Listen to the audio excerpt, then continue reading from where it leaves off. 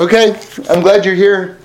It seems like all of life is like you're just always starting in the middle, and I think a lot of the challenges of seeing life clearly, having clarity, is taking a bunch of steps back, because on the one hand, while they say context is everything, and that's true, you can't understand really anything unless you understand the things around it.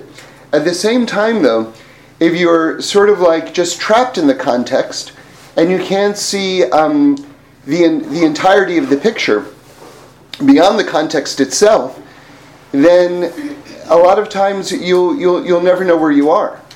So that might sound very, very abstract. Let me just try to make more sense.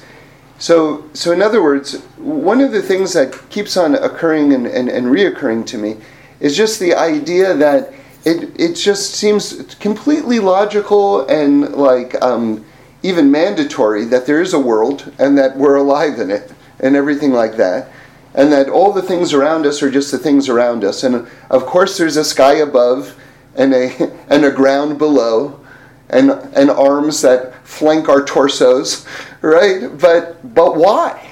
Why is any of that the case? Why does any of that have to be the case? And then when you begin to sort of like realize that nothing has to be the way it is, then all of a sudden you get this sort of like delightful perspective of what actually is there in front of you. And you're able to appreciate things and maybe, and I mean this in the most positive way, take advantage of things in the best way, or even in ways that are actually required for us to do. So one of the kind of ways of kind of just approaching this thought is just yesterday, this past Shabbos, we had two large events that happened simultaneously. It happens some years, it doesn't happen every year, but it's not, I don't know if it's a rare occurrence, but whenever it happens, it's very, very striking. Which is, we read Parshas Beshalach, which is kind of like the Parsha that's crammed with miracles, the two biggest being the parting of the Red Sea and manna coming down from heaven, right? So those would be called open miracles. And then at the same time, yesterday was also Tu B'Shvat. And Tu B'Shvat is the New Year for trees, for fruit-bearing trees. It's actually, interestingly, it's a financial holiday. I don't know if everyone knows that. And what that means to say is it's a demarcation in the year when you have to start tithing, meaning giving 10% of the fruit from your trees. So in other words, you have to have a start date for when the new fruit counts as quote unquote new fruit, right? Because otherwise there would be sort of like a sliding scale. When is the fruit called new? So you have a financial fruit holiday in the calendar, which is Tu B'Shvat, the 15th of Shvat, because that's really when the tree that's when the sap in the tree starts rising up and the trees start getting going. So that makes it makes a lot of sense to make that the sort of like the starting line. Okay. So it also is the starting line in terms of Orla, meaning to say that there's a mitzvah in the Torah that you have to wait 3 years before you can enjoy the fruit from a tree. So in other words, the first 3 harvests from a tree you're not allowed to eat from. But then starting with the 4th year, you're allowed to eat from that. Again, when would that year start? Would it start when you planted the tree? And the answer is no. It starts on Tu B'Shvat, which means that if you plant a tree the day before Tu B'Shvat, the next day it's considered a year old in terms of Orla, counting toward the 3 years. Right? And while we're on the subject of Orla, I'll just tell you my favorite thing about Orla, because I just love this halacha. I always say this to people, or often if they move away from the community. But I love this. It's a question in halacha, which is, and this is a fun one to discuss if you ever want to, like something for the Shabbos table or something like that, you can ask this question, get people's opinions. The question is this. Let's say you have a fruit tree, and it's gone through the 3-year cycle, and now, you can actually eat the fruits from this tree, right? And then you pick it up, you dig it up, and you move it to a new location. The question is, do you have to wait 3 years all over again? That's the question. So you can discuss it both sides. And the answer is, it's a great answer, it depends. So it could be that you have to wait 3 years all over again, or it could be that you can start eating the fruit right away. So then the next thing is what does it depend on? So then this is really the point of discussion. What would it depend on? Why wouldn't you have to wait? Right? You could understand why you would have to wait, because it's been dislocated from its previous location and now it's kind of like a new tree. But why wouldn't you have to wait? What are those circumstances?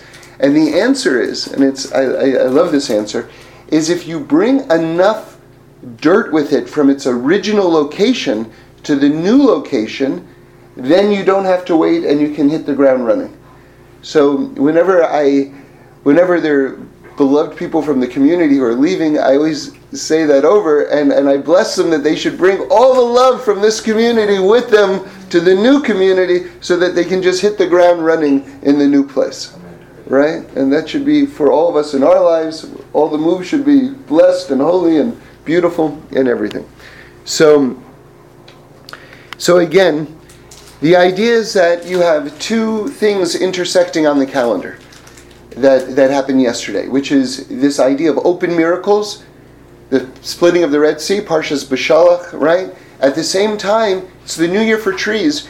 Trees are the most natural, logical thing in the world. Like it seems like the opposite of a miracle. You take a seed, you put it in the ground, you water it, there's sunshine, you care for it, and a tree comes up. Okay, so makes sense, right? Except it doesn't make any sense whatsoever. Trees are totally miraculous. They make no sense whatsoever. The example that I always like to give is that imagine you're writing some notes, with a pencil in one room, and then you put the pencil down, and then you go to the other room and you come back, and there are large grapefruits hanging off your pencil, right? You would go, it's a miracle. What just happened? This is unbelievable. Normally speaking in nature, children look like their parents in some way. There's usually a resemblance, right? Or grandparents, right? But how does a juicy orange resemble a piece of wood at all? There is literally no connection. There's no connection in color. There's no connection in texture. There's no connection at all. How did that come from that? It makes no sense. Out of a piece of wood? Right? So a tree, if you think about it, especially a fruit tree, it's totally miraculous. But God plays a trick on us, which is He does these things in slow motion. And because these things are done in slow motion, it seems like, oh yeah, of course. But again, if you just stop to think for a moment, you realize, wow, none of that has to happen.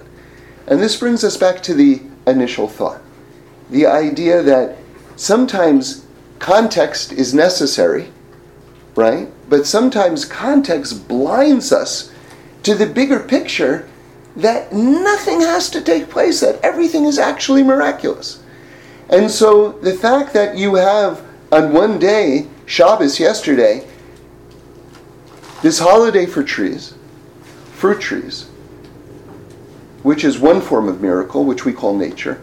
And of course we have the classic explanation of nature are miracles that you've gotten used to. Or even if you want to put an even more harder spin on that thought, miracles that you're bored with. How about that? Miracles that you are bored with. Right? You would think, how can you put the word miracle and bored in the same sentence, right? Isn't miracle the opposite of being bored? But no. See, because human beings, I saw something from Rabbi Kaplan, and he talked about the role of the central nervous system. And we would think that that's to allow everything to function. But he said that one of the jobs of the central nervous system is actually to block out information. Right? We would think, no, it's only there to allow information to be absorbed and processed. No, and the example that they give is that, imagine you lived in, say, New York City or a place like that, and you were able to have a clear, vivid memory of every single face and every single person you passed by just on the street, in the subway, and on the sidewalk going to the office. You would literally go insane. You would literally go insane. It's too much sensory bombardment. So to a certain extent, the central nervous system is there to block out stimulation, right? So it is, getting back to the idea, there is sort of like a survival mechanism, coping mechanism, built into our humanity, which allows us to become bored by miracles. Right? Because if people's minds were endlessly blown by, like, just, you mean I have fingers, I have toes? Like, you'd be totally immobilized. You'd be totally immobilized.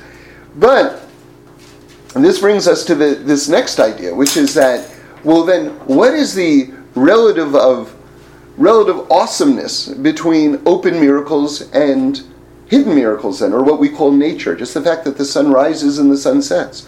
Or I would say further, the fact that there is even a sun or an earth for it to rise or set against, right?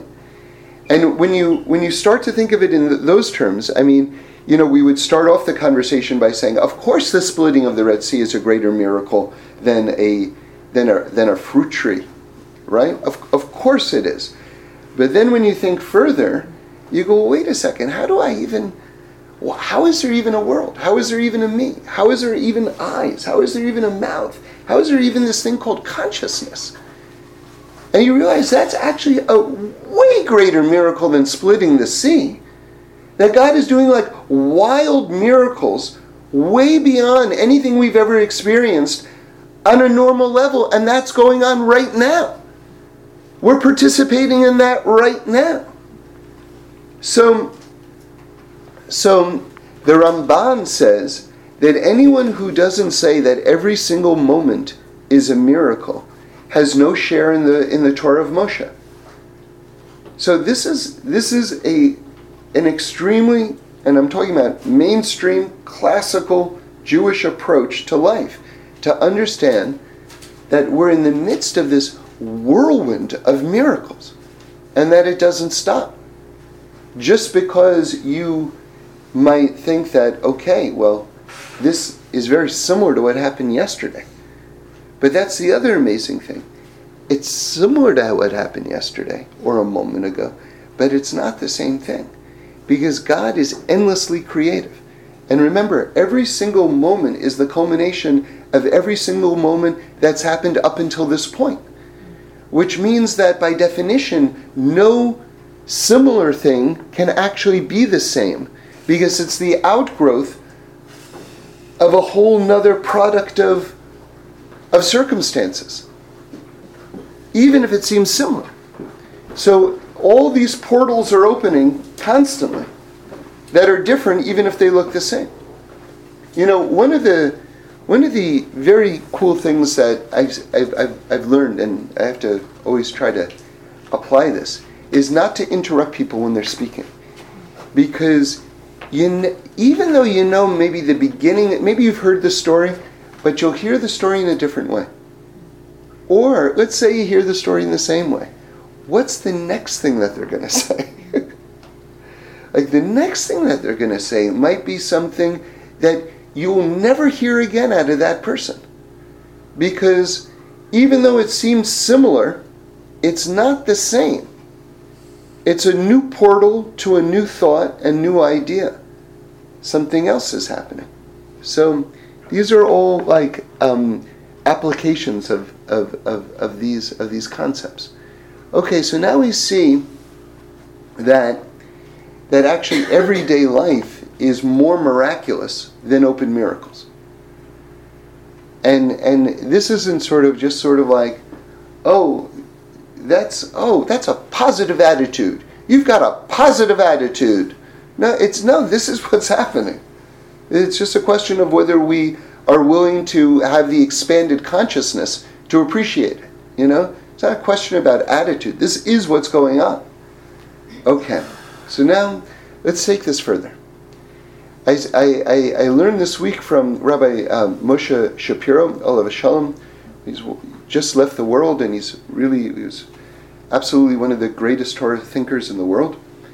And he said something very, very interesting. I'm just giving you the tiniest taste of it, which was about the first utterance of creation. And he was talking about how it says in Pirkei Avos, and our holy tradition is that God spoke the world into existence.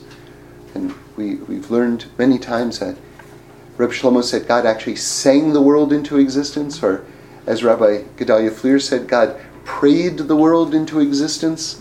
These are all different wild thoughts, and they all lead to deeper understandings of our lives. But let's go back to this idea that God spoke the world into existence. So Rabbi Shapiro says that here's what most people think, and here's what not to think. Okay? And he says most people would think God spoke the world into existence, or God spoke his will, because the initial 10 utterances of creation parallel the 10 commandments, right? Those two are parallel each other, and of course the 10 commandments contain all 613 commandments, right? So that's the whole Torah. So most people think that when God spoke, what happened was God expressed his will, and then it's up to us. Do we want to listen? Do we not want to listen? Preferably we want to listen, right? That's kind of the status of what his speaking represented. But that's not the case. It's actually far deeper than that. It's God created reality with his speech, and that actually is the reality that envelops us, is his desire. So in other words, God's will has been activated and penetrates all of reality and continues to work itself through reality until God's desire is accomplished. So there's a Haftorah that we read on fast days. I'm going to just try to find it for you, because it expresses this thought like just very, very succinctly, very, very beautifully. Let's see if I can just grab it.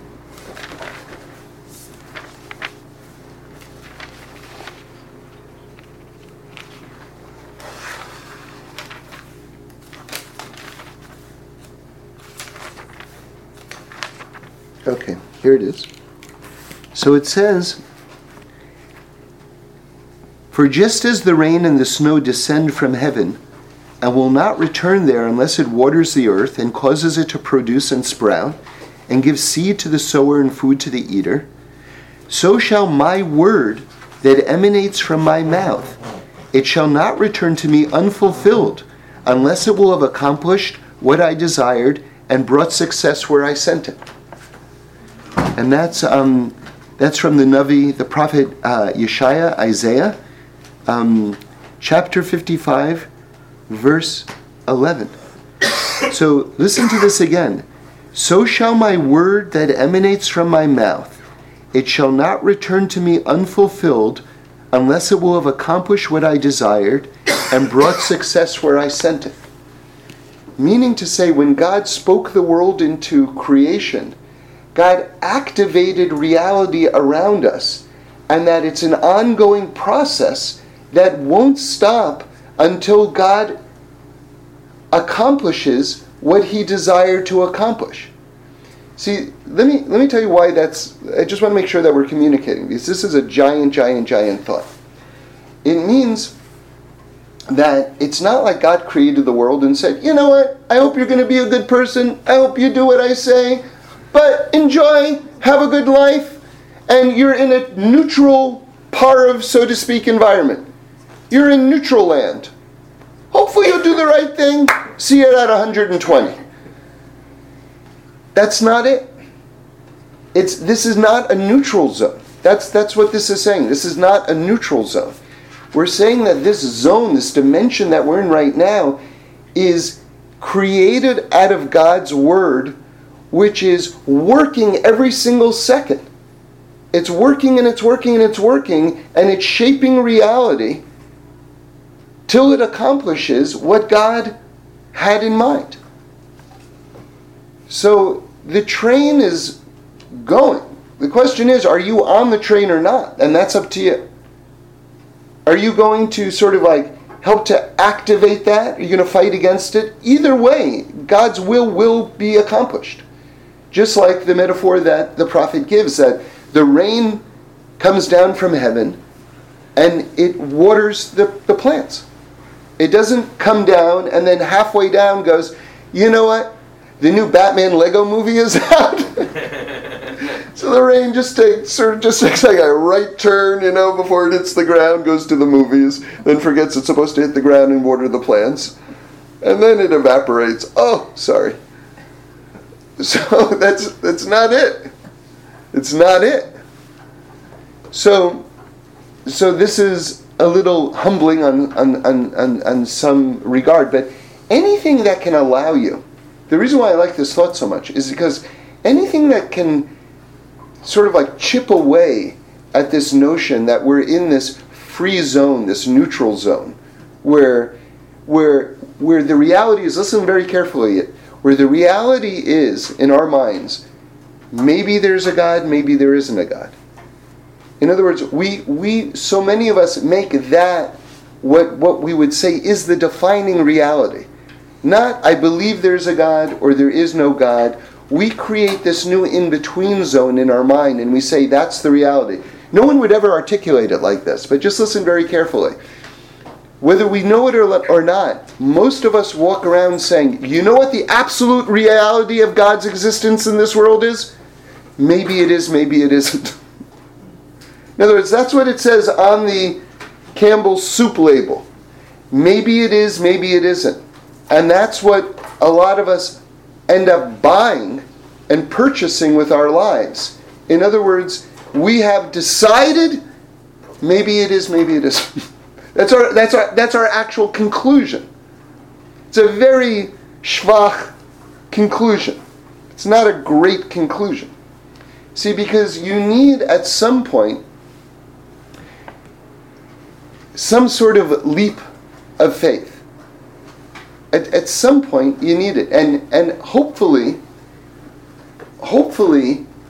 all the premises are not on the level of a leap of faith. Hopefully all the premises you've explored and rigorously challenged, and you have a body of life experience which will aid to your understanding, and you say to yourself, no, I know this, I know this, I know this. But even if you say, I know, at a certain point, faith is always going to be part of the picture. It's just where in your spectrum of exploration and understanding will it enter in. See, the Meor V'Shemesh says this. This is a very deep thought. I hope I'm communicating, but we're going to explain it further still. There's a passage that we say actually every day in the davening, and we just said it this Shabbos. Everyone wants to try to explain it because it's sort of like it's actually almost alarming. It's alarming actually. We say it right before we say the passage, the song of the splitting of the sea. So it says, Hashem saved on that day Israel from the hand of Egypt, and Israel saw the Egyptians dead on the seashore. Israel saw the great hand that Hashem inflicted upon Egypt, and the people feared Hashem, and they had faith in Hashem and in Moshe his servant. So they had faith, they had emunah. It says, they had emunah. Now this is after the 10 plagues, after they're taken out of Egypt. I mean, there were so many miracles that they saw. So many miracles that we saw. And now by the splitting of the sea, now it says we had faith. Why now? So I heard one explanation which I thought was very beautiful. I'll say it very quickly, but I want to get back to this idea of the indispensability of faith, the unavoidableness of faith. But why now? So one explanation is this, and it's very beautiful, which is that when God took us out of Egypt, in some place in our hearts we thought, you know what, He owes it to us. He promised Abraham, Yitzhak, and Yaakov, and He owes it to us. But when He saved us by the sea, we saw that, you know what, God really loves us. It's not just that He owed it to Abraham, Yitzhak, and Yaakov. God saved us because there's a relationship beyond just owing, right? There's a relationship beyond it. He actually loves us. And then when we realized that God loves us, it opened up our hearts so much that we were able to deepen our relationship with God from a standpoint of love. And that's important, you know. But let me get back to this other idea. So it says that when the sea split, all the heavens split, and that even the most sort of like humble person, meaning to say in terms of, say, intellectual facility or whatever it is, even the most humble person among the people crossing the Red Sea saw a vision of God in heaven that was higher than Yecheskel, higher than the prophet Ezekiel. So in other words, we became a nation of prophets. And this is sort of like, was preparation for the mass prophecy that everyone was going to have a few weeks later at Mount Sinai, right? Mass, but not just we were like massive prophets, but massive prophets above Yecheskel, who has one of the primary visions of heaven that we still learn about till today. So just totally breakthrough. But listen to what the Meor V'Shemesh says. Even with that level of certainty, because we experientially experienced, so that's a very deep knowing, heaven and God, still Amunah, faith, never leaves the picture. Because God is infinite and we are ultimately finite. Remember, God made our brains. The great irony of intellectuals and sophisticates is that they turn it inside out. They say, with the brain that God created, they say, God can do this and God can't do that. It's the biggest joke in the world. It's the biggest joke in the world. It's the biggest chutzpah in the world. I'm going to tell God, who made my brain, can I make a brain? I can hardly make eggs. Like, God who made my brain. Then I use my brain to tell God what He can do and what He can't do. And then, you ready for an even bigger chutzpah? I then use my brain to tell God whether He exists or not. Crazy. Right? You know, Rabbi Green once said one time, and never left me, he said, oh, those are your eyes? That's your nose? Those are your eyes? That's your nose? Where's the receipt? Those are your hands? Those are your hands? Where's the receipt? They belong to you? Let me see the receipt. So the point is that ultimately we're finite and God is infinite, which means there will always be a role for emunah. Knowledge can take you to a place that even goes past the Navi Yecheskel, the prophet Ezekiel. And yet, because of the infinity of God, there will always be a terrain beyond, where emunah, where faith will always play. So, and by the way, you realize that your emunah, your faith, is part of it's one of the most precious things that you have. It's one of the only things that you have. You have to cultivate it. You know, there's a very famous book out called The Garden of Emunah. And if you think about it, it's a very beautiful title because a garden has to be cultivated. And Rabbi Wolfson puts it in another way, which I really love. He says, can you imagine you go up to someone, you ask them, did they eat breakfast this morning? Did you eat breakfast? And you go, no, I ate breakfast yesterday. What does that have to do with today? So emunah is something that it has to be cultivated. It has to be cultivated, and you have to do it every single day. because it's this organic thing that will, it says, listen to this, it's a kind of a scary thought, but you have to know it. It says if you leave Torah for one day, it leaves you for 2 days. So a person has to cultivate it. And of course the best way to cultivate Amunah, the best way, hands down, it's not even a question. There's no argument here. Torah study. This is it. Number one, period. Torah study. Torah study allows us to see the world through the lens of Amunah. That's what it is. Because God is constantly adjusting and readjusting reality in front of us to create this playing field where God is preserving free choice. Remember, famous example, on an escalator. Imagine you want to go up a down escalator. Bless you. Imagine you want to go up a down escalator. If you just stand still, bless you, if you just stand still, you're going to go down. You actually have to exert some effort just to maintain your level. And then if you actually want to make some progress, you have to exert some genuine effort.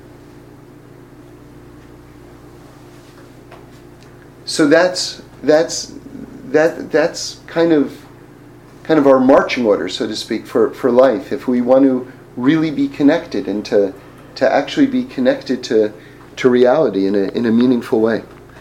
Now, I want to talk about two, let's call them fractals for now. So, as far as I know, a fractal, if I'm using it properly, it's a small thing that contains everything in it.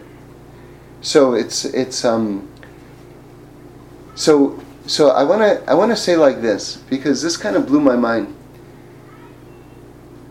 That you can see in the letter Aleph, you can see a picture in the letter Aleph. And why am I focusing on the letter Aleph right now? Because the celebration of the splitting of the Red Sea, the Song of the Sea, starts with the letter Aleph. It's called, in fact, when people refer to it in Hebrew, they call it Az Yashir, which means, and then we will sing. See, what's amazing about that is it's in the future tense, right? Which is like, it's weird, because they sang that song after it happened, and yet they sang the song in the future tense. So what they say about that is that there will be 10 great songs that will be sung, and that we're up to 9. We're waiting to sing the 10th song, and that 10th song will basically be when Mashiach comes, right?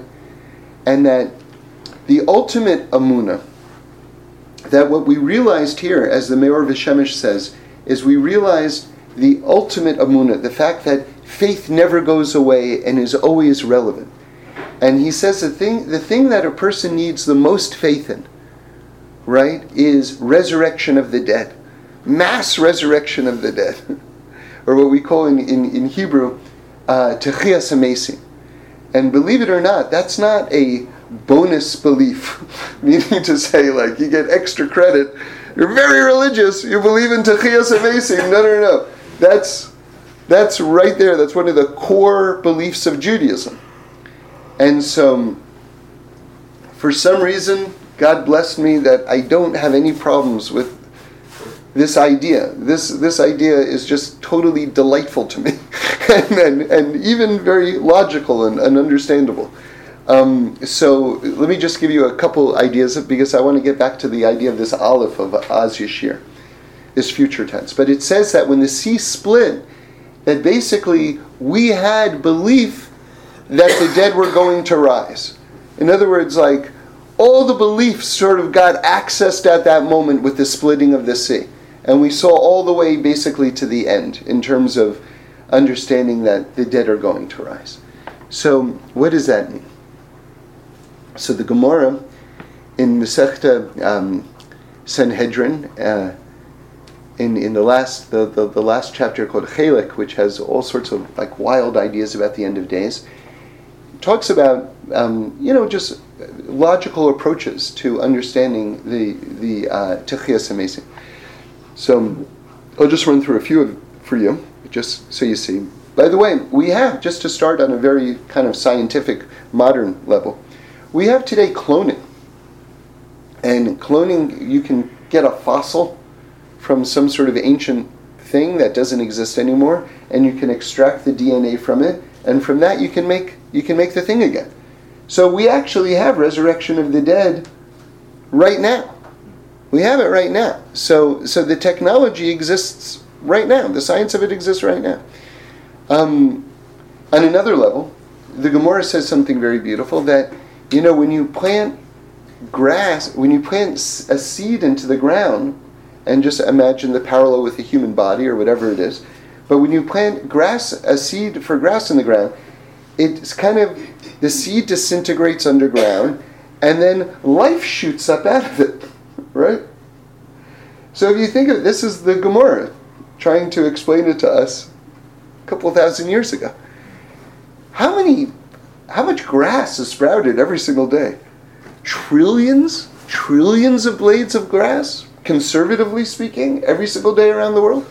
So you see examples of Techiyas Amesim trillions of times a day. They give another example, which they'll just stop with this, but they give many examples, and then they go into verses in the Torah that show you where it exists as well. But anyway, they say, what is the bigger miracle or the like the harder thing to do, so to speak? Is it to create something out of nothing, or to create something out of something? So obviously the harder thing is to create something out of nothing, right? Only God can do that. In fact, one of the interesting things is that there's 39 categories of labor that we don't do on Shabbos. Okay, so 39 is kind of a weird number. Why not 40? So the explanation that I heard is that there is actually 40 categories, but you can't do the 40th category. What is the 40th category? Making something out of nothing. Only God can do that. So since only God can do that, you only have to worry about the other 39 categories. Okay? So anyway, what is the bigger idea? Making something out of nothing or something out of something? So obviously it's making something out of nothing, right? So when you were born, you were something that was made out of nothing. So in other words, you already exist. Now to bring you back, to make something out of something, in other words, that's not that big a deal. The bigger miracle already took place, which is the fact that you were brought into existence at all. So making something out of something, bringing you back, well, God already made you out of nothing. He certainly can make you out of something. So this is one of the logical explanations that the Gemara gives. By the way, can't discuss resurrection of the dead without saying one of my all-time favorite Torahs from the Kotzker Rebbe. So he says that, by the way, the 22nd of Shvat, it's coming up. That's his yahrzeit, and also Reb Leibel Eger also shares the same yahrzeit. It's coming up. So anyway, so he says, listen to this, something awesome, that it's a very big miracle to resurrect the dead, but it's an even bigger miracle to resurrect the living. Right? To bring the living back to life, this is awesome. And I'll tell you, I don't know if there's anyone who was better than that than Reb Shlomo. Reb Shlomo brought the living back to life, and I would certainly count myself in that category. So let's get back to the letter Aleph. So the letter Aleph of Az Yashir, so that's the first letter that's sort of like standing at the threshold of the splitting of the sea and all these things. But let's see how you can see the splitting of the sea in the letter Aleph. So this kind of came to me on Shabbos. You see, Reb Yitzhak Isaac Chaver talks about how the letter Aleph is basically, it's kind of like a map of the universe, right? So you have a Yud, you have the letter Yud on top, then you have diagonally the letter Vav, and then you have the letter Yud. So that makes the letter Aleph. Aleph is actually composed of three letters. A Yud above on one side, a diagonal vav, and then a yud on the other side. Okay. And of course, famously, those three letters, remember Aleph is the number 1, the first letter of the alphabet, right? So, and those three letters, Yud, Yud, and Vav, add up to 26, which is the gematria, the numerical equivalent of Hashem's holiest name, the Yud Kei Vav Kei. Which makes sense since it correlates with the letter Aleph, which is 1. God is 1, right? So, it's in lockstep. Okay, so Rav Yitzhak Isaac Haver says that the upper Yud stands for the upper waters, and the lower Yud stands for the lower waters, and the Vav in the middle, the straight line that goes diagonally, that's the Rakia, that's the firmament of the heavens, separating the upper waters and the lower waters. So remember, when God created the world, it talks about it on the second day of creation. It says God separated the higher waters from the lower waters. Okay? And very interestingly, you see all the things, or many things are listed, that God created during the 7 days of creation. It never says God created water. Very, very interesting. There's a lot of Torah on that. Okay? But anyway, and I heard Reb Shlomo say that before that on some level water existed before this world existed. Of course, God created everything, but that God took a mikveh before He created the world. I heard Reb Shlomo say that one time. Anyway, of course, God doesn't have a form, but it's deep. It's deep. So this idea, the upper waters represents the miraculous. Those are the higher hidden realms. The lower waters represent those things that are revealed. That's more like nature, right? And so again, we're getting back to this theme of the miraculous and the natural, sort of like coexisting as one unit, right? So I want to say like this, that diagonal vav, that straight line, is actually the staff of Moshe. And remember, Moshe lifted his staff, and God instructed him to lift the staff, and then what happened? The waters separated. So there you see it in the letter Aleph. The upper waters and the lower waters are separated by this vav, by this staff of Moshe. So it's the first letter that's sort of like celebrating the splitting of the Red Sea, and you can actually see it. Picture the letter Aleph. You see the staff of Moshe is splitting the water. It's like a dynamic depiction of the splitting of the Red Sea. But you can go further with it. You can go further.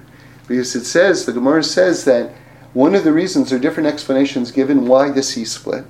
One of the explanations is because of, in the merit of Yosef Hatzadik, right? They had brought his bones out of Egypt. He promised, he said, a Redeemer is going to come. You know, he understood that the Jews were going to be freed from Egypt. And he said, and I'm going to let my bones stay with you until you leave. I want to stay with you till you go. Remember, it's so deep. When Yosef went down to Egypt initially, he was the only Jew in exile. And Reb Shlomo says that to this day, we get the strength to remain Jews in exile because Yosef remained a Jew in Egypt. So can you imagine? He said, I'm going to stay with you. My bones are going to stay with you until you're freed from Egypt. It's awesome. It's awesome. It's awesome. So it says that when the sea saw the bones of Yosef, the sea split. And the way it was explained to me was, Reb Shlomo said over, that because Yosef was able to overcome his nature, because he was able to control himself in circumstances that were like, the way Reb Shlomo said it was like 100 lions tearing at him. Wow. He was able to control himself. Because he overcame his nature, the sea overcame its nature. But let's go deeper. Let's connect it back to the letter Aleph. In terms of the 10 sfirot, the sphira that Yosef correlates with is Yesod. And Yesod is the 6th sphira, and the sixth letter is Vav. So now we get back to the Vav in between the two Yuds in the letter Aleph. right? So remember, Aleph again, there's a Yud above, then there's the Vav that's diagonally across, and then you've got the Yud below. In other words, the upper waters and the lower waters split when they saw Yosef, right, who's Yesod, which is the sixth sphere, which is Vav. So again, it's this dynamic, the letter Aleph of Az Yashir, this dynamic design of seeing the splitting of the Red Sea. And there's another microcosm, perhaps fractal, that I want to share, because we're finally leaving Egypt. And it's actually toward the end of last week's Parsha that you have this pasuk. But I just was really struck by it, because, you have all these Parshas leading up, and more than all these Parshas, more important than all these Parshas leading up to us leaving Egypt, is the fact that there was hundreds of years leading up to it. Leading up to this verse. You ready? Listen to this verse, how absolutely definitive it is. This is in Shmos, in Exodus chapter 12, verse 51. It says, "It happened on that very day, Hashem took the children of Israel out of the land of Egypt in their legions." Period. That's it. We left. That's where it lands. That's the verse that says we're out. Okay? So I thought, wow. And first of all, it's great because we know that the Torah is black fire on white fire. So there's a chunk of white fire before that verse and a chunk of white fire after that verse. So it's like cordoned off. It's a big verse. And I thought, wow, that verse is so definitive. I got to count the words and the letters because it's got to be that there's going to be something telling about that, So I counted up the letters. It says, I believe it's in the Zohar, Rabbi Wolfson brings it, that there are 50 mentions of leaving Egypt in the 5 books. 50, or maybe it's Tanakh, I'm not sure. I think it's the 5 books. 50 mentions of leaving Egypt. So, lo and behold, I counted up the letters of that verse of leaving Egypt. There's 50 letters. Again, that idea of a fractal, It's just, everything is like worlds within worlds within worlds within worlds within worlds within worlds within worlds, And then, interestingly, the number of words is 13, which is, 13 is Ava, that's love. 13 is also Echad, which is oneness, right? Because when we left Egypt, this was just a great act of love, and it was also just indisputably, after the 10 plagues, which chipped away at all the false perceptions of the idea that there are other powers in the world. Everyone in the world saw very clearly there is only one power in the entire world. When, to this day. So it's also 13 words.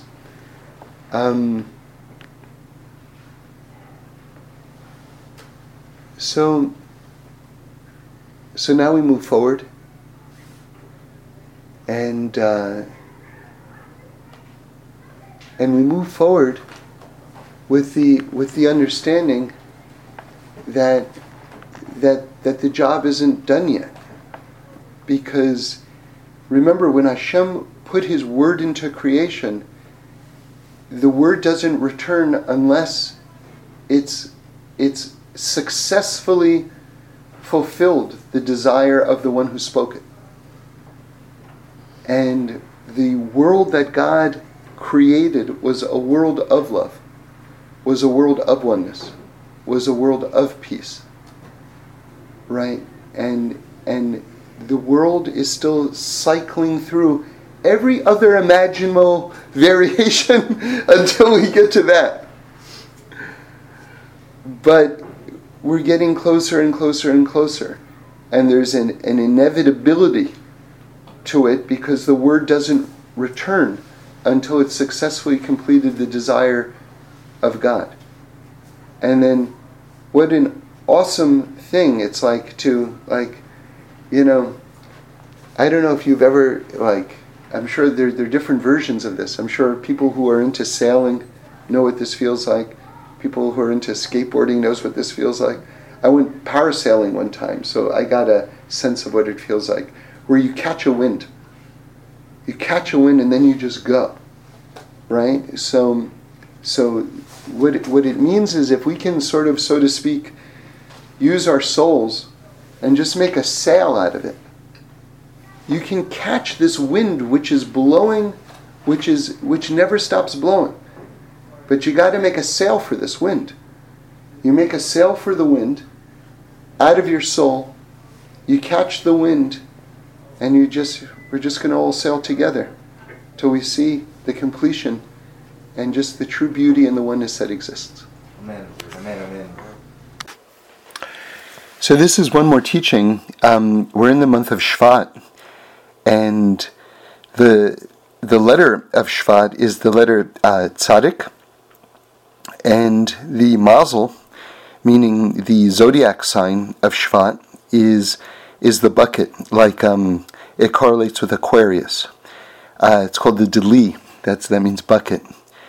And so the Me'or V'Shemesh says something very beautiful on this subject of miracles. We're talking about hidden miracles and revealed miracles.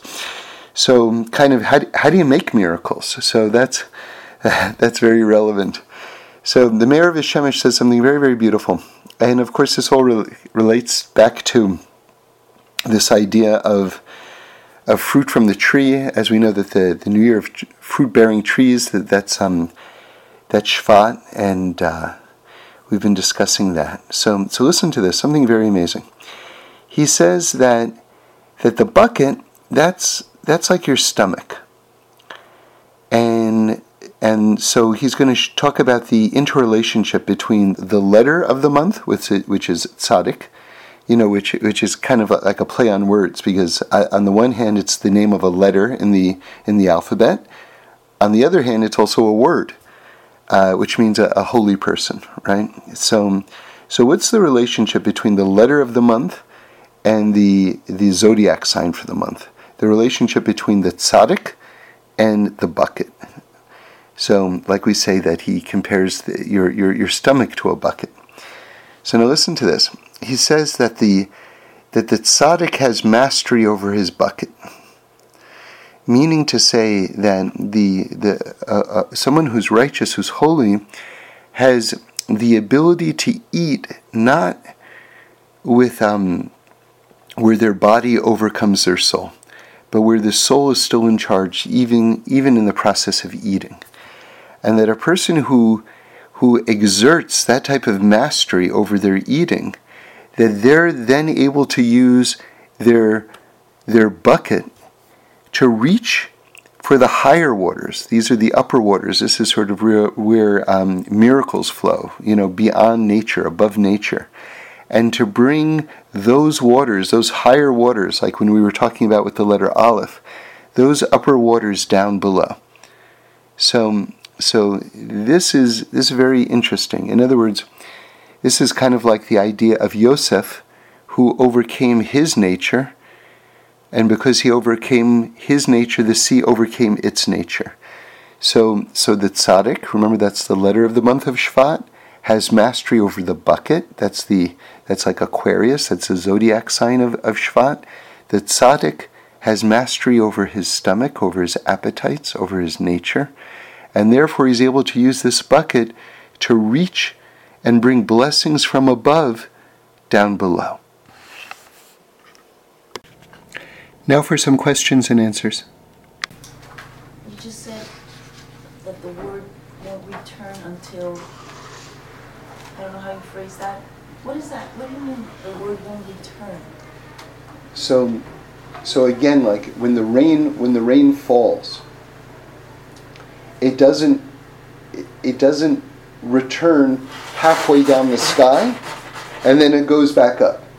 It doesn't return, so to speak. It doesn't cease until it's finished its mission, which is to water the crops.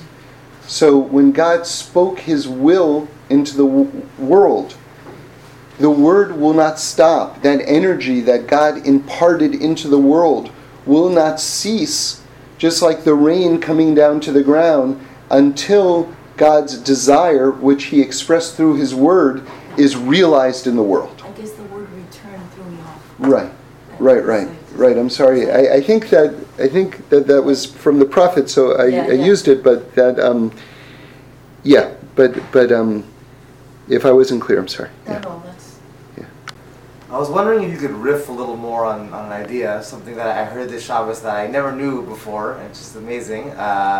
That when the sea split, apparently, there were also fruit trees that sprung up for us. Right. Yeah. And that blew my mind because I've been visualizing the sea splitting for many years. I didn't ever imagine that element, that part of it.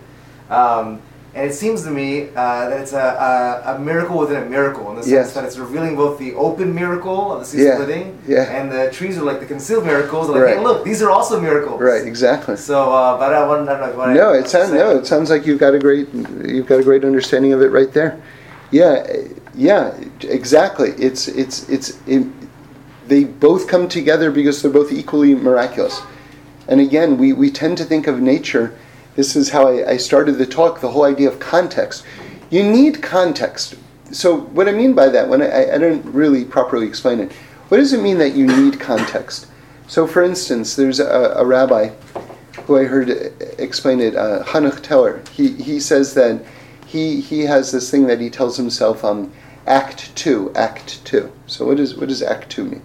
So he says, when you see someone acting, say, inappropriately or bizarrely, right? Like you're waiting online at the bank and someone is all of a sudden yelling at the teller. Like, why would you be yelling at a teller? Like, why would you do that? So you can say, that person's crazy or whatever it is. Or you can say, Act 2, meaning you don't know what Act 1 is. There's an Act 1 there, which is obviously there's some degree of desperation where some bill is due or whatever it is, and the bank is not allowing the funds to go through for whatever reason. And so the person is yelling. So so if you look at people when they're behaving in a strange way, and you say to yourself, Act 2, then all of a sudden you say, there's some context for this behavior. I just didn't attend, I came into the play late. I missed the whole setup for this drama, which is now exploding. Right? So that's context, right? You need context. However, what I'm saying is that context, while it's necessary, context can also blind you. So what do I mean by that? Because who says there has to be, we're using the idea of a theater. You walked into the theater late. You walked in at Act 2, you missed Act 1. Who says there has to be a theater? Who has to say that there's anything called a play? Who says there's anything that a world that the theater takes place in? Who says that there's anything that the idea of narrative is what we think it's supremely logical? Why should that be supremely logical? God hardwired our brains to accept something called logic. Logic is a creation. We all sort of, so to speak, are on the same page because God set our brains with this thing called logic, right? But that was His invention. That was God's invention. So that's what I mean, that while you need context, you have to know what was Act 1. Why is the person yelling at the teller, right? At the same time, though, you also have to not be blinded by context, thinking that, of course there's a theater, because that theater was built in 1938, because theater was very popular at that point. So lots of theaters were built at that time. So you can be completely blinded by context and never get the deeper, more macro picture that none of those things actually have to exist at all. Okay, so the idea of fruit trees, popping up when the sea is splitting, that is a medrash where the rabbis are teaching. Maybe that happened, by the way, but on the smallest level, the rabbis are teaching that nature itself is an open miracle akin to splitting of the sea. Right? Remember, when it comes to midrashim, sometimes they happened, sometimes maybe they're just metaphors, but it doesn't matter because they're all true. They're all 100% true, meaning to say they're all coming to teach a truth. Now, maybe that truth actually transpired in the situation itself, as explained. Maybe it didn't, but that's irrelevant. The relevant point is the teaching that's contained within it, and that is always true, right? If you can understand what the teaching is properly. Along those lines, I want to say something else, which is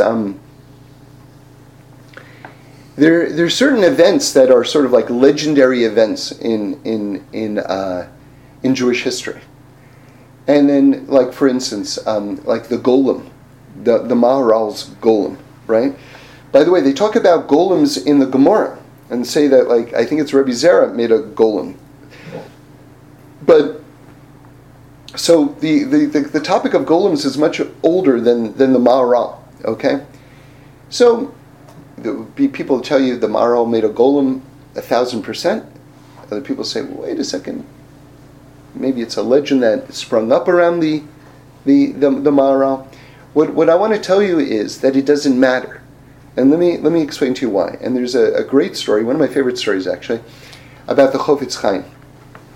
So the Chofetz Chaim, of course, was one of the greatest tzaddikim from approximately 100 years ago. And one of his students was being persecuted by the Russian government. And so they asked the Chofetz Chaim, will you come to court to testify on behalf of this person, so that they'll see you and they'll see, well, you're a man of ultimate truth. The fact that you're in court and you're testifying about this person's character will be very meaningful. So the court, of course, he agreed. So the court date comes, and the lawyer for the defense against the crooked, Soviet government wanted to make sure that the judge fully understood the greatness of the Chofetz Chaim, so that his testimony would have the impact that it ought to have. And so the lawyer is introducing the Chofetz Chaim, and he's telling this great thing about him, and that great thing about him, and this great thing, and that great thing. And then the prosecuting attorney rises up and says, those are all lies. Right? And the Chofetz Chaim said, I agree that they're lies, but do they say these lies about you? Okay, so this is very important. I heard this from Rabbi Beryl Wein. He said that when you study history, that the key thing often isn't, did it actually happen, did it not happen? The fact is that if they said these things about the person, that in itself is indicative of the person's greatness and what they thought of that person's stature. You see, so ultimately, did the Maharal make a golem? Did he not make a golem? It doesn't matter. The point is that people thought that he was capable of making a golem. And by the way, maybe he did make the golem, because he certainly was capable of making the golem. See, they say that about the Baal Shem Tov as well. I heard in the name of the Sanzer Rebbe that anyone who believes all the stories of the Baal Shem Tov is a fool, and anyone who doesn't believe them is wicked. Right? Or, put another way, anyone who doesn't believe that he could have done them is a fool, whether he did them or not. You see? So this is a level of sophistication that you have to understand when you're dealing with these sources. Because some people they don't get it, and they think they're being very intellectual. They go, oh, that never happened. You're not even appreciating what's going on, the dynamic that's going on. The fact that it's being said at all is indicative of something. That's indicative of something. That's the meaningful part. Hi. I've heard you talk about a couple of interrelated things that you talked about today. I've heard you talk about how, you said that the rain is going to get there, whether we're getting there with it. I've heard you use the you could make it easy or you could make it hard analogy. I've also heard you say that the reason we're here is because the world isn't finished yet. So I'm trying to reconcile those two ideas. If it's going anyway, right, what part do we play in that? Now, I again heard you say that it's not finished yet. But if it's going in a certain direction with or without us, what's our role in that? It seems to me that on our end, the incentive to finish the world is that there's an outcome that will either happen or not happen, depending on whether we do that or not. So I would understand what I'm saying? Totally, and thank you. It's right on point. So I would add, what is at stake here ultimately is A, how fast it happens, and how much suffering is eliminated from the process, right? And I would say another thing at stake is that the perfection of the world is going to happen, but your role in it is totally up for grabs. And that's contingent on your own free will. Ultimately, are you going to be a sort of like a very minor player, or are you going to have a bigger role in it? And just looking at it another level, you see, we all live forever because, our souls are eternal. Our souls are a piece of God. And our souls are going to access the higher realms. And with, by the way, a sense of self. In other words, we don't get our memories wiped out. We will remain us even after we leave our bodies. But you will be a vessel to hold a certain amount of light, of divine light, at the end of this 120 years, which is a work expedition. Life, despite what every billboard and commercial tells you, this is not a pleasure cruise. This is a work session. And this is why so many people are so confused by life today, because they can't understand why they're not having more fun. And the answer is because that is an incorrect premise. This is a one long work session that's filled with delight and pleasure, but that's not the premise, though. And as we get into a culture that evolves more and more into a pleasureocracy, we become more and more confused as to what the point of life is. It becomes utterly bewildering. But it's a work session with lots of wonderful things along the way. God will. So how much we accomplish in our life determines how large a vessel we create to hold this light for the rest of eternity. As Rebbetzin Friedman said so beautifully, she was quoting someone, life is your opportunity to decide what you want to do for all eternity. Right? So the number of mitzvahs that you do, divine service, will be in direct, actually more than direct, it will be the actual definition of how large a vessel to hold infinite light you become. So in other words, yes, the word will not cease before it's completed. Creation will reach its finish line, which is perfection. That will happen. But we get to determine what our role is and what our destiny is, both on a selfless and, if you like, a selfish level as well. Right? It says that shelo lishmo bo lishmo, which means that the rabbis actually encourage people to do things selfishly, because they say if you do it with an ulterior motive, but you keep on doing it, ultimately you will do it just purely for the sake of heaven. But first you have to kind of get yourself into it. And once you get into the rhythm of it, then you understand the depth of it, and then you begin to refine it. But from a starting point, it seems to me fully logical and totally appropriate that you would want the greatest eternity ever. Why wouldn't you want that? And that's totally valid. It's like 100% kosher. And then hopefully one evolves from there to an even higher level. But that already is a pretty high level. It's very comforting. That gives me more time than I thought I had. Yeah. Remember, when we hear Lech Lecha, when Avraham heard Lech Lecha, he was 75. And when Moshe was by the burning bush, he was 80. So, you know, that's just good to keep in mind. I heard something before. Yeah. This parsha. Yes. Speaking of Emunah, like yeah.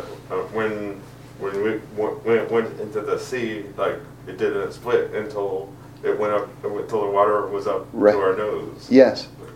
And like I think there was someone who went ahead. I forgot who. Yeah, it was. Nachshon. Yeah. So, he jumped in. They say it didn't split until he jumped in. Yeah, exactly. So that's it. You know, I heard something. I heard something beautiful because I asked my rabbi. I asked him, like, you know, we talked about just a few moments ago about the status of midrashim. Like, maybe the story happened, maybe it didn't, but they're all true because they have a truth contained within them.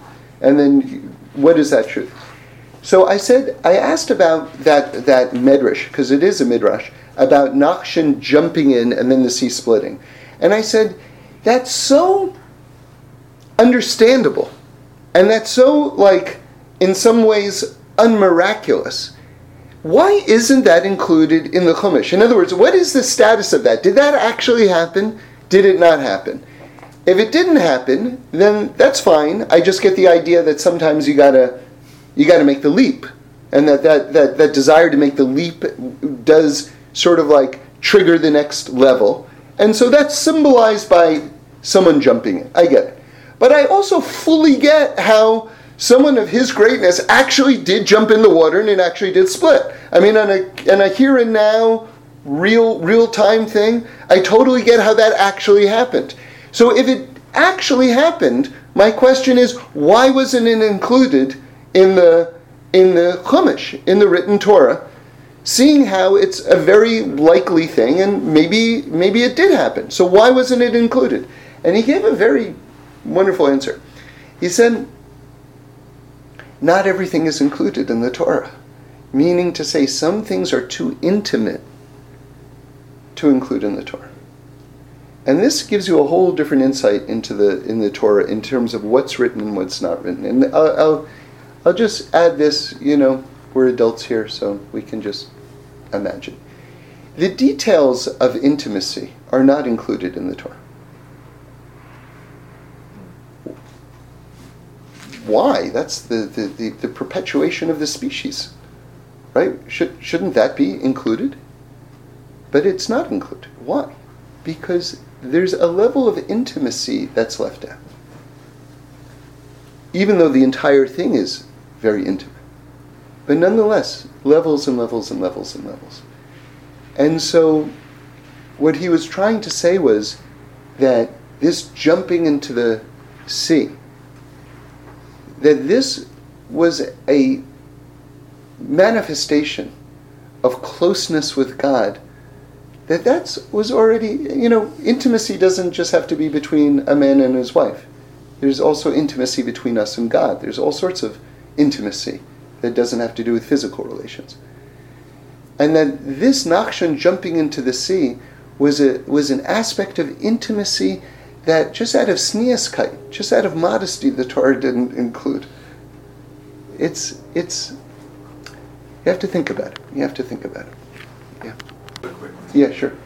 So I'm trying to visualize Yeah. what we were just talking about. Yeah. And I missed the name of Nachshon. Yeah. Nachshon. Yeah, he was the head of the tribe of Yehuda. So is this simultaneous with Moshe raising his staff? I'm trying to picture the Right. Yeah. No, it's a good question. I think that, it's a good question. I don't know. I never thought about it. I guess they're saying that basically it was all ready to happen. So maybe Moshe already had his staff up. Maybe the waters are ready to part, but they're not parting. Something's stopping it. And then he jumps in. You know? I guess that's how you would have to say it. I guess that's how you'd have to say it. Because otherwise, if you say that he jumped in, and then the water split, and then Moshe rose his staff, that wouldn't make sense. right? So that's how I would order those events if you want to incorporate it as an actual event with what's actually written there. By the way, just one more thing. You should just, again, know that God always, always, always, always, always, always, always preserves free choice. Always. You're always going to have free choice whether to believe or not to believe, even in the face of an open miracle. And it says right in the Chumash itself, God blew an east wind the entire night, and that separated the waters. So, in other words, the Torah itself is giving strength to those who will deny the Torah itself, because it wants to preserve free choice, so that you can say, oh, there was a weather event where it was, it was like some form of a hurricane, whatever it is. I don't know what it was. There was some weather event which split the sea. That's what it was. It wasn't Moshe. Timing was great. But in other words, even the Torah allows you to deny the Torah. And you see it in other places too, in the Torah, where the wording, it's like what? I mean, the whole premise of the Torah, the whole premise of Judaism is the oneness of God. And yet it says, Breishis bara Elokim. Elokim is plural. Meaning that name, grammatically speaking, suggests more than one God. The whole Torah is coming to tell you there's only one God. In fact, the most oft-quoted idea in the 5 books is against idol worship. The whole point of the Torah is that there's one God. The very first line of the Torah invites you to believe that there's more than one God. So in other words, it's an amazing thing. The Torah is an amazing thing. And with that, a similar idea. How could it be that we're talking about our greatest people, our greatest people, Abraham, Yitzhak, and Yaakov, Sarah, Rivka, Rachel, and Leah, and talking about mistakes that they made?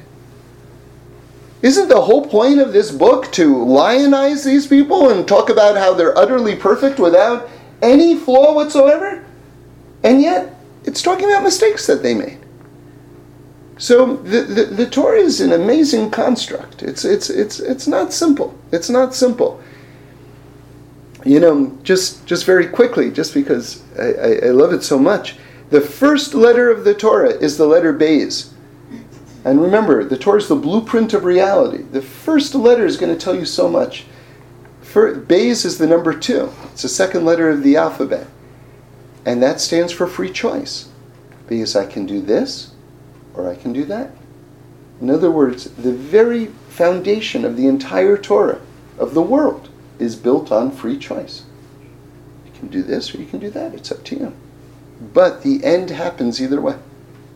The end happens either way. But we have free choice. How do you reconcile those things? They're both true. They're both true. I just had to add to what you were saying. Yeah. Yesterday you shared, as usual, another profound idea, which was when you said, who are we, right? Remember that whole idea that you brought up? Right. That I think goes beautifully with what you were saying before. Yes, you're right. I'm glad you brought it up, because as you were saying it, I wanted to share it and I forgot to share it. So let me share it. So you were saying that the end happens either way. So then if the end happens either way, then what is my role in it? So we have a big role in it. And hopefully I touched on it. But there's one more idea. There's one more idea, which just adds. And I heard this from Rabbi Green, and it meant so much to me. I actually said it as part of my father's eulogy when he left the world. So, which is that who are you? Who are you? So you're not your body, because your body stays behind after 120, right? It gets buried. And you're not your soul, because your soul is a piece of God. So if you're not your body and you're not your soul, who are you? So the answer is, you are the sum total of the decisions you make in this world. In other words, what stands before the heavenly court after the end of each of our lives? You know, the decisions that you made. That's who you are. Right? And that's what lasts forever. Right?